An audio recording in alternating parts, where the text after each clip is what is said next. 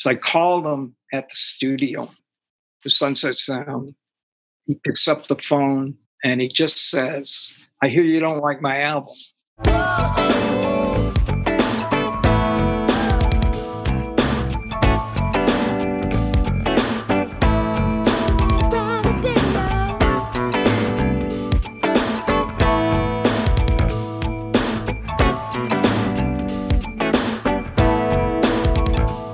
This is Prince, the story of Sign of the Times, brought to you by The Current in collaboration with the Prince Estate, Paisley Park, and Warner Records. Hey, it's Andrea Swenson. That track you're hearing is called It Bees Like That Sometimes, and it's one of the many unreleased tracks from Prince's vault that are included on the new Super Deluxe reissue of Sign of the Times. Elements of it would end up in I Know, a song in his 1988 release, Love Sexy.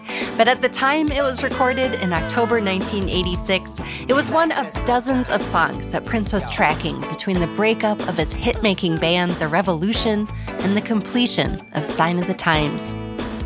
Years later, while writing the liner notes for his 1998 compilation of unreleased music, Crystal Ball, Prince would look back on this period. Writing about the track Good Love, he said, "This track was recorded during an intense period of musical change for Prince. He had disbanded The Revolution and moved to LA, booking Sunset Sound Studios, sometimes for months at a time. Shockadelica, Feel You Up, and parts of the Black Album were also recorded during this period. Prince was happy," he reflected, and very optimistic about his musical possibilities with a new lineup of musicians, which included Sheila E. By the time the news of the Revolution's breakup was reported in the papers, Prince had already set up camp at Sunset Sound and was recording 1 or 2 songs a day. When they came back from tour, the 18-wheeler pulled up, and they brought all this stuff from the tour in and decorated the studio. This is engineer Coke Johnson, who worked closely with Prince at Sunset Sound. That's when the king-size bed showed up. Yes, a bed. And instead of having a couch out there, he moved in a big old full king-size bed that had a big purple comforter on it because it sat high, so he could sit on the edge of it and play his guitar. I think a lot of times he sat out there and wrote in his little notebooks what he was feeling and what was going on in his life because everybody wanted a piece of him. And they all were pulling him here and pulling him there. And he had lawyers and accountants and architects trying to get his approval on building Paisley Park. And I remember one day one of the architects showed up and he had built a 3-foot by 3-foot piece of coroplast, and it was a mock-up of Paisley Park, down to the green window pyramids on the top, to a T, with little trees in the yards, and all that stuff, trying to show Prince what the design concept was. And I think Prince had told him, what he wanted, and the guy brought it into the room and we set it in the studio. And then he invited that guy to leave.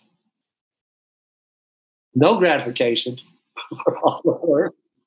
I don't know if he ever told me good job. He expected perfection out of everybody he worked with. And because he expected that drove everybody to really put their all into it. This is the story of 2 childhood sweethearts, inseparable.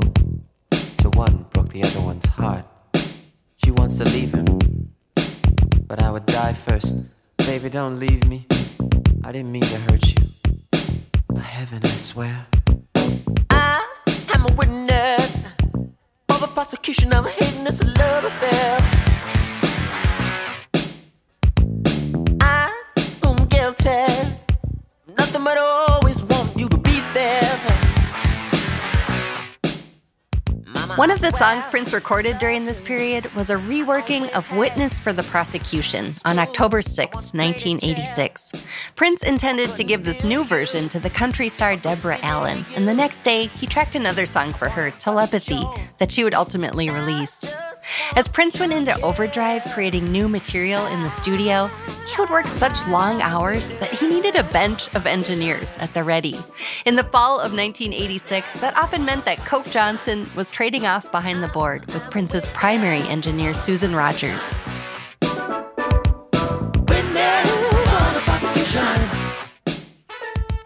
He would work you into the ground. And so I could work with Prince, and we could tag team him. A lot of times either she or I would be sleeping. There was a break room right across the hall with a couple of nice couches. And so we could take little cat naps in there. The studio was a deeply personal space for Prince. As Coke recalls, not even Prince's bodyguard would be allowed in the actual recording room, which meant that Coke, who Prince called Cuz, logged countless hours alone in the studio with Prince. So he always referred to me as Cuz, short for cousin. You know, if he wanted me in the studio, he'd come over the talk back and say, Cuz, Studio 3.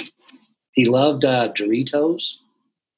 He loved Famous Amos cookies, the little bags where they were always fresh. He liked Perrier water, and he liked Evian water.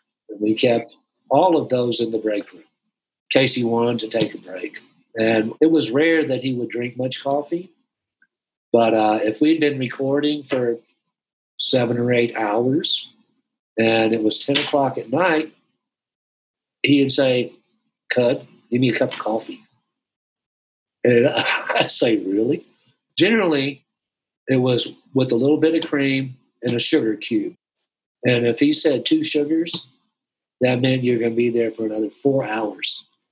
Because he was such a purist that even a sugar buzz would get him wound up.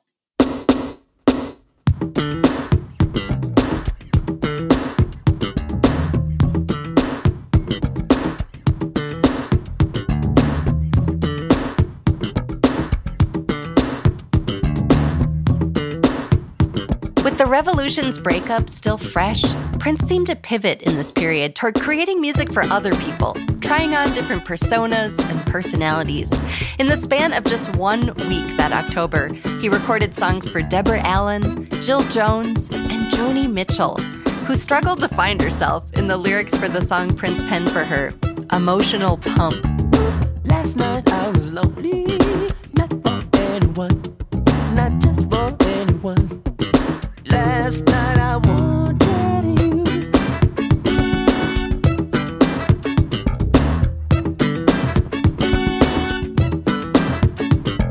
Stars outside the window, counting just for fun, counting just for fun. I counted 2002. While exploring the more feminine side of his songwriting, Prince also tapped into a piece of technology that could shift his voice into new registers. By mid-October, he'd become fascinated with recording in a voice that he would call Camille. He was writing so many songs and doing so much stuff that he got tired of his voice singing the solo on all the songs. So we got a couple of special effects devices. One of them was called the Publison Infernal Machine, which is a pitch-changing device where he can sing in his normal voice, and it'll come in like on Bob. You know that song? Okay. Let me see you dance. Bob, beat that up, bitch. He could actually sing in his normal register, and we could transpose it down, or we could transpose it up. When he started singing in his falsetto and his head tone, it was such a pure tone.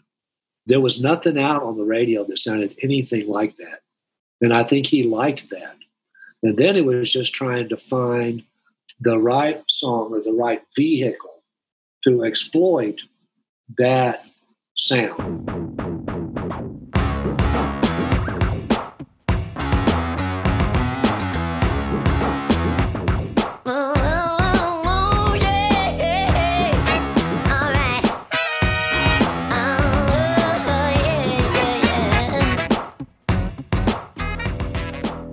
And so we started collecting all those songs. He had 6 or 7 of them said he had sung with that higher voice, and he didn't want to throw them away because they were good songs. So I think that's where he was putting together the Camille album. Although a test pressing was made, the Camille album was abandoned before it could ever be officially released. But its mere existence has become a fascination for Prince scholars and fans.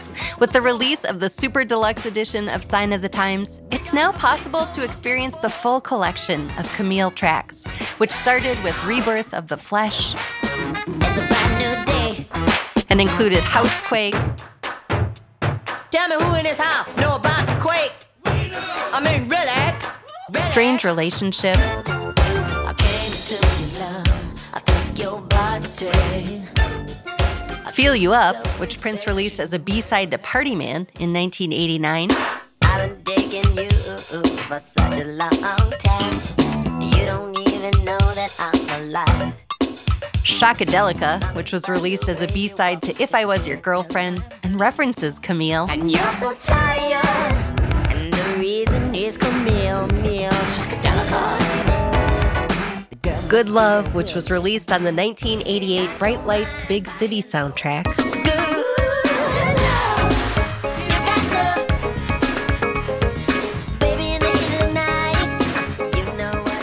If I Was Your Girlfriend,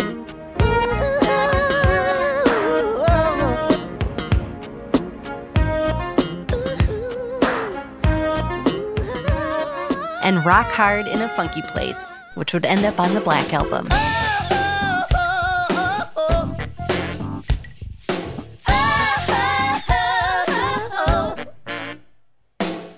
Even the Black Album was an ephemeral creation in this period. A handful of those tracks were mixed together to soundtrack Sheila E.'s birthday party that December.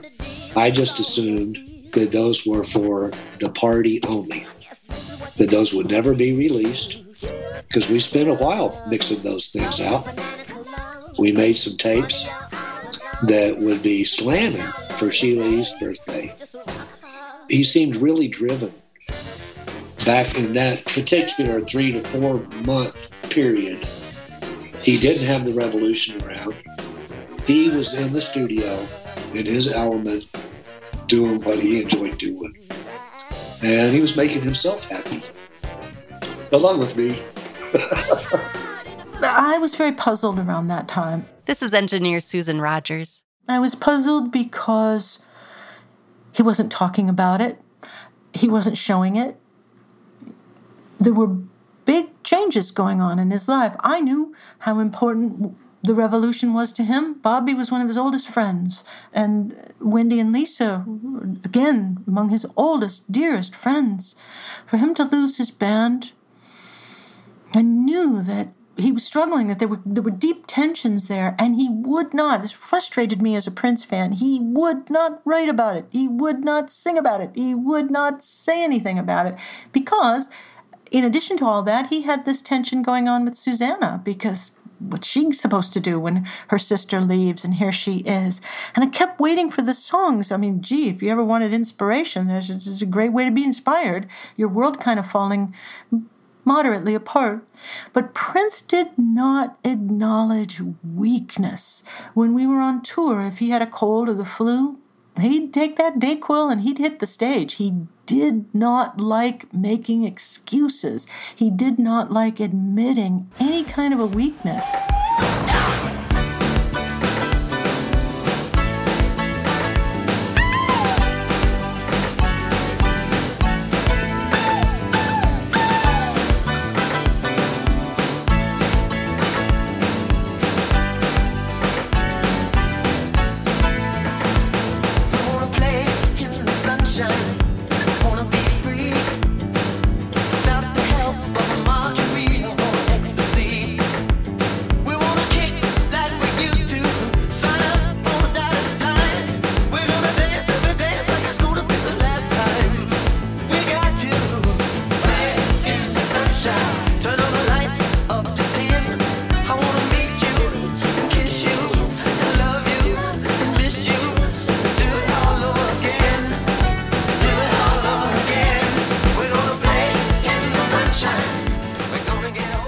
So musically and artistically around this time, the tension was there in the room, but the music is generally pretty upbeat. Like things like Play in the Sunshine and Housequake, and even the dance stuff, that we did, like Le Grind and Cindy C, and this happy, joyful stuff. I can see it when I watch the movie, The Sign of the Times, from the concert that we did over in the Netherlands. Watching it recently after all these years, it gives me the impression of just manic, untethered joy. Like being really joyful, but without a reason to be. It's not tied to a birthday or Christmas or a happy event like getting married. It's just joy for the sake of joy. And that's a little bit puzzling and a little bit troubling. But from that feeling, he got a masterpiece from it. To some extent, he plumbed the depths of what he was feeling, like with Sign of the Times and with The Cross and with Adore, with It. And to another set of songs, he's not touching it. He's not touching what he's feeling. It's music made from the neck up. It's purely cerebral, yet it's so damn good. Most artists would be hard-pressed to pull that off. You have to be a true maestro to be able to be that good. That joy for the sake of joy may have seemed dissonant to those around Prince in that tumultuous era. But looking back at Prince's work all these years later, I think that's part of Sign of the Times' lasting appeal. It captured the full spectrum of the human experience, from reckoning with deeply personal disappointments and spiritual epiphanies to embracing resilience and joy. In other words, as Yale professor Daphne Brooks described in a previous episode, he was finding ways to celebrate the expansiveness and the limitless possibilities of Black artistic expression. As Daphne reminded me, the Camille persona was just another example of the ways that Prince pushed away boundaries. The technique that first picked my ears and still is the detail that is most alluring to me and inspiring is the emergence of the Camille persona. And she, or they, as our younger fans might call that character right now, they come to us initially through Housequake. We're gonna show you what to do. You put your foot down on the two. You jump up on the one. Now you're having fun. You're doing the Housequake. Hey, question. Does anybody know about the quake? Come on. The longer genealogy and thinking about a character like Camille is obviously through something like P-Funk, so central to Prince's DNA. And the fact that P-Funk was so revolutionary in playing with Afrofuturistic kinds of characters through technological calibrations of vocals clears a space for Prince to then actually design and inhabit an expansive, heterogeneous, polygender universe, right?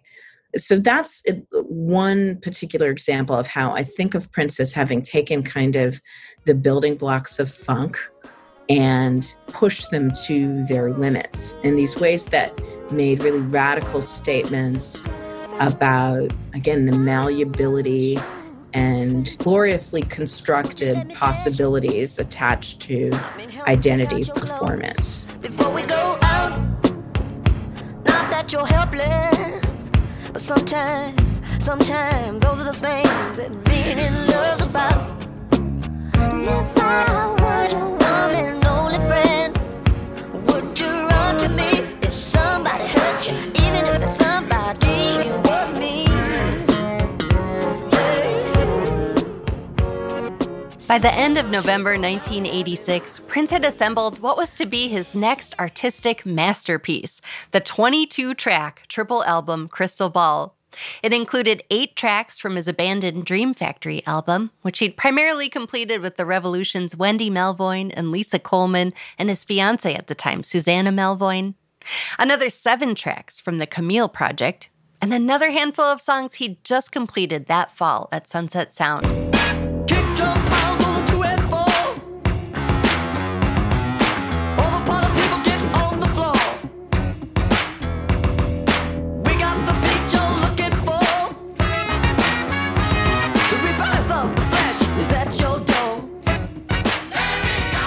The track list was finalized on November 30th, 1986, and submitted to Warner Brothers Records.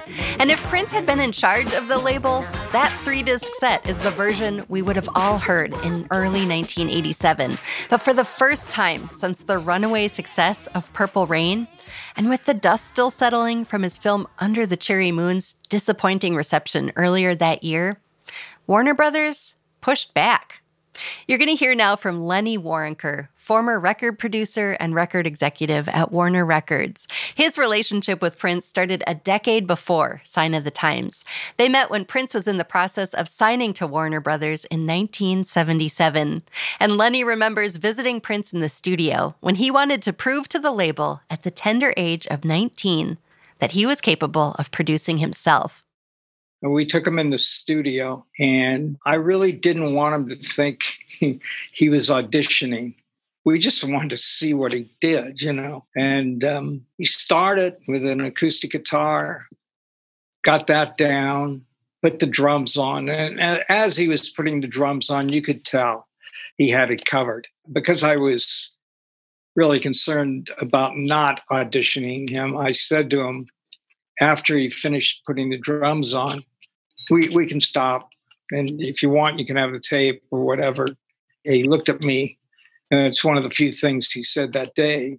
But he said, no, I got to finish. And he was very firm about that, firm enough to where I backed off and said, okay, whatever.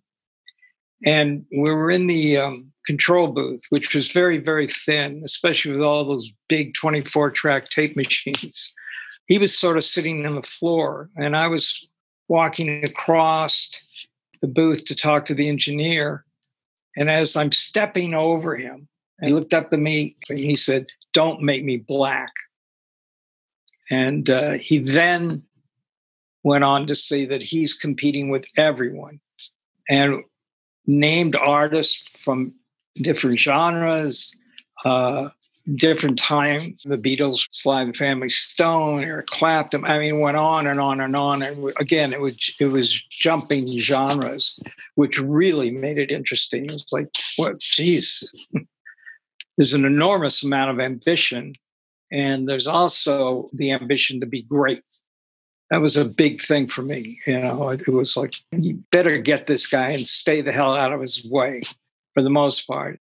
And for the most part, that's how Prince and Lenny's relationship played out. Executives from the label rarely visited Prince in the studio, and Prince would visit the Warner Brothers offices on his own terms to share his latest music with Lenny and his colleagues.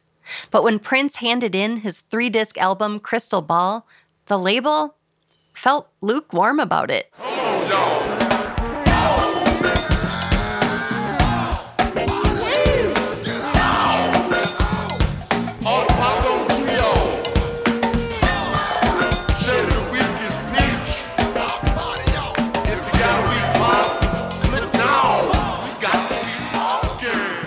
It was the first time that we had stepped in. When the album came in, I listened to it and I realized I was having a very difficult time getting through it. Part of that's just me. And the other part was that it felt long and felt like there were 20 songs. There were 22 songs in total. And so there was a meeting that took place in Bob Cavallo's office with Steve Farnolli, Bob, and Joe, and Mo, and myself. Bob Cavallo, Steve Farnolli, and Joe Ruffalo were Prince's management at the time. Mo Ostin was the CEO of Warner Brothers Records. I got there a hair late, and I could hear what they were talking about, which was trying to get it down to one album. They were all worried, you know, about the size of the thing. And I listened for a while, and finally I just said, you guys, there's no way. There's no way that he's going to take 3 albums and condense it into one based on what I've heard. I think the approach should really be, let's do a double album. He can get away with that easily. And it would make for a better album, I thought. And I gave them the reasons again, you know, the artistic reasons why it would be impossible, I thought, to win that battle. And why battle? Why not present it in a way where you've You were talking about what's best for the record. So they wanted me to talk to him about it. I thought, oh God, here we go. It's never easy with bad news or what he perceived as bad news. So I said, all right, but don't say anything to him. I'll pick my time and my place. I want to do it in a neutral place. So went home, went out to dinner, came back. It was about 11 o'clock. Get a phone call from Steve Fernoli, who's, one of the three managers. And Steve said, Prince wants to talk to you. And I said, Steve, did you tell him? He said, well, I had to. He knew there was a meeting. So I just, all right. So I called him at the studio, the Sunset Sound. And I remember the woman who picked up the phone put me right through. In other words, Prince had told her I would be calling and make sure that this call gets in here. I called and got him immediately. He picks up the phone and he just says, this is the opening line. It wasn't hello or any of that stuff. It was, I hear you don't like my album, which was typical of him because he could challenge you. And I said, that's not true. I didn't say that. The thing I said is, I think it could be a phenomenal album, but I think that it needs to be edited. I had just gotten back from a vacation in Hawaii, and I read this fabulous book about this book editor, Maxwell Perkins, who found F. Scott Fitzgerald, Ernest Hemingway, Thomas Wolfe, et cetera, et cetera. So I told Prince about this famous book publisher, and all he wanted to do was make sure that the books were as good as they could be and as tight as they could be. And I said, in your case, there's no Max Perkins. You're that guy. You're going to edit it. I was just trying to get him to think about what's best for the record. He didn't say much. And then at the very end, he just said, you know what? I'm going home to Minneapolis, and hung up. So I figured, oh, man, I blew it. The next morning, I went to the office and got two A&R people who I really trust to sit with me and go through all the songs and see if we could edit it down or at least have our version to have him respond to it. And I called Bob Cavallo, who was sort of the senior manager and a longtime friend of mine, somebody I really respected. And I said, I know I'm going to have to go to Minneapolis to get this done, but we decided we would put the album together with what we thought were the stronger songs. And he said, what are you talking about, fly to Minneapolis? He's been up all night editing the album. I like that you went the route of saying you are both the artist and the editor in this analogy. Yeah, it was the only way to do it. And by the way, it was the right way to do it. We're not as good as he is, Years later, Prince would reflect on this exchange with Lenny and the label. In 1996, when his conflicts with Warner Brothers had reached a fever pitch, the artist said in an interview, I delivered 3 CDs for Sign of the Times because the people at Warner were tired. They came up with reasons why I should be tired too. I don't know if it's their place to talk me into or out of things. In another interview that year, he added, these are the same people who would tell Mozart he writes too many notes, or that Citizen Kane is a long movie. I do remember that when he told me we've got to take it apart, the sequence that we had, he was angry. He was angry and disappointed. And he, at this point, was not used to not getting his way with the label. And I remember him huffing and puffing and being angry about the way some people act and the way some people think and the way some people behave and what kind of a world we're living in and what they do for a living. Manage rock stars. Who? Prince. That skinny with the high voice. Please. Who do I look like, baby? Yesterday's fool. And I did not know the context in which he was so angry. I didn't get involved in his business affairs or his personal affairs for that matter. But I remember he was angry about that, and then eventually there was acceptance. And we moved on. And it was the better choice. The double album was the better choice, but it wasn't what he wanted. And this was it had been a long time since he hadn't gotten what he wanted.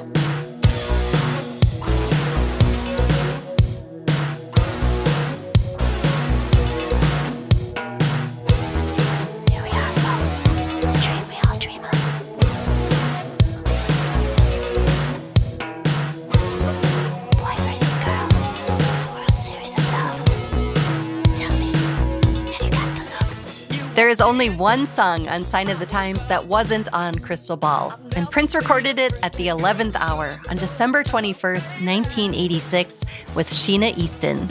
I remember that we spent an extra long time on You Got the Look. Originally, the song was a slower tempo, so we had the tape machine slowed down. It was going to be a slow, kind of deep, funky kind of thing. It was very clear that he was considering this to be a song like Pop Life or When Doves Cry. This was a major song to him on this record, perhaps a single, I don't know. But we spent a long time, at least a full day, with it in that lower tempo, and he decided he didn't like it. Now, typically, if he decided he didn't like it, that's when a song tape would come off the machine. He'd finish it up, we'd make a mix of it, it'd come off the machine, and the tape would go straight into the vault. But in this case, he did something unusual. He just kept working on it. So we stripped down the whole top line. We very sped the tape machine to speed it up. Made it a whole different thing. Made it a pop thing.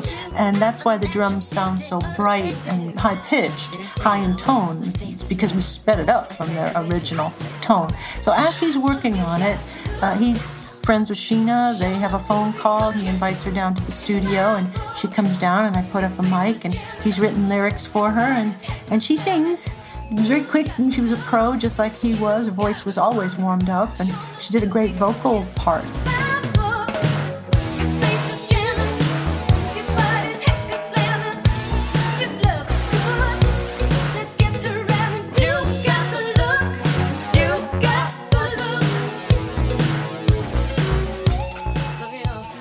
Coming up next on Prince, the story of Sign of the Times. Prince assembles his new live band and prepares to introduce them to the world with a big European tour. You'll meet more of the musicians who Prince brought along for that ride, including the incomparable Cat Glover. I tried on a dress, came to Minneapolis. All of a sudden, I see photographers, and they dressed me like Prince. I didn't know what was going on. They just dressed me, gave me his guitar, and Prince said, play something.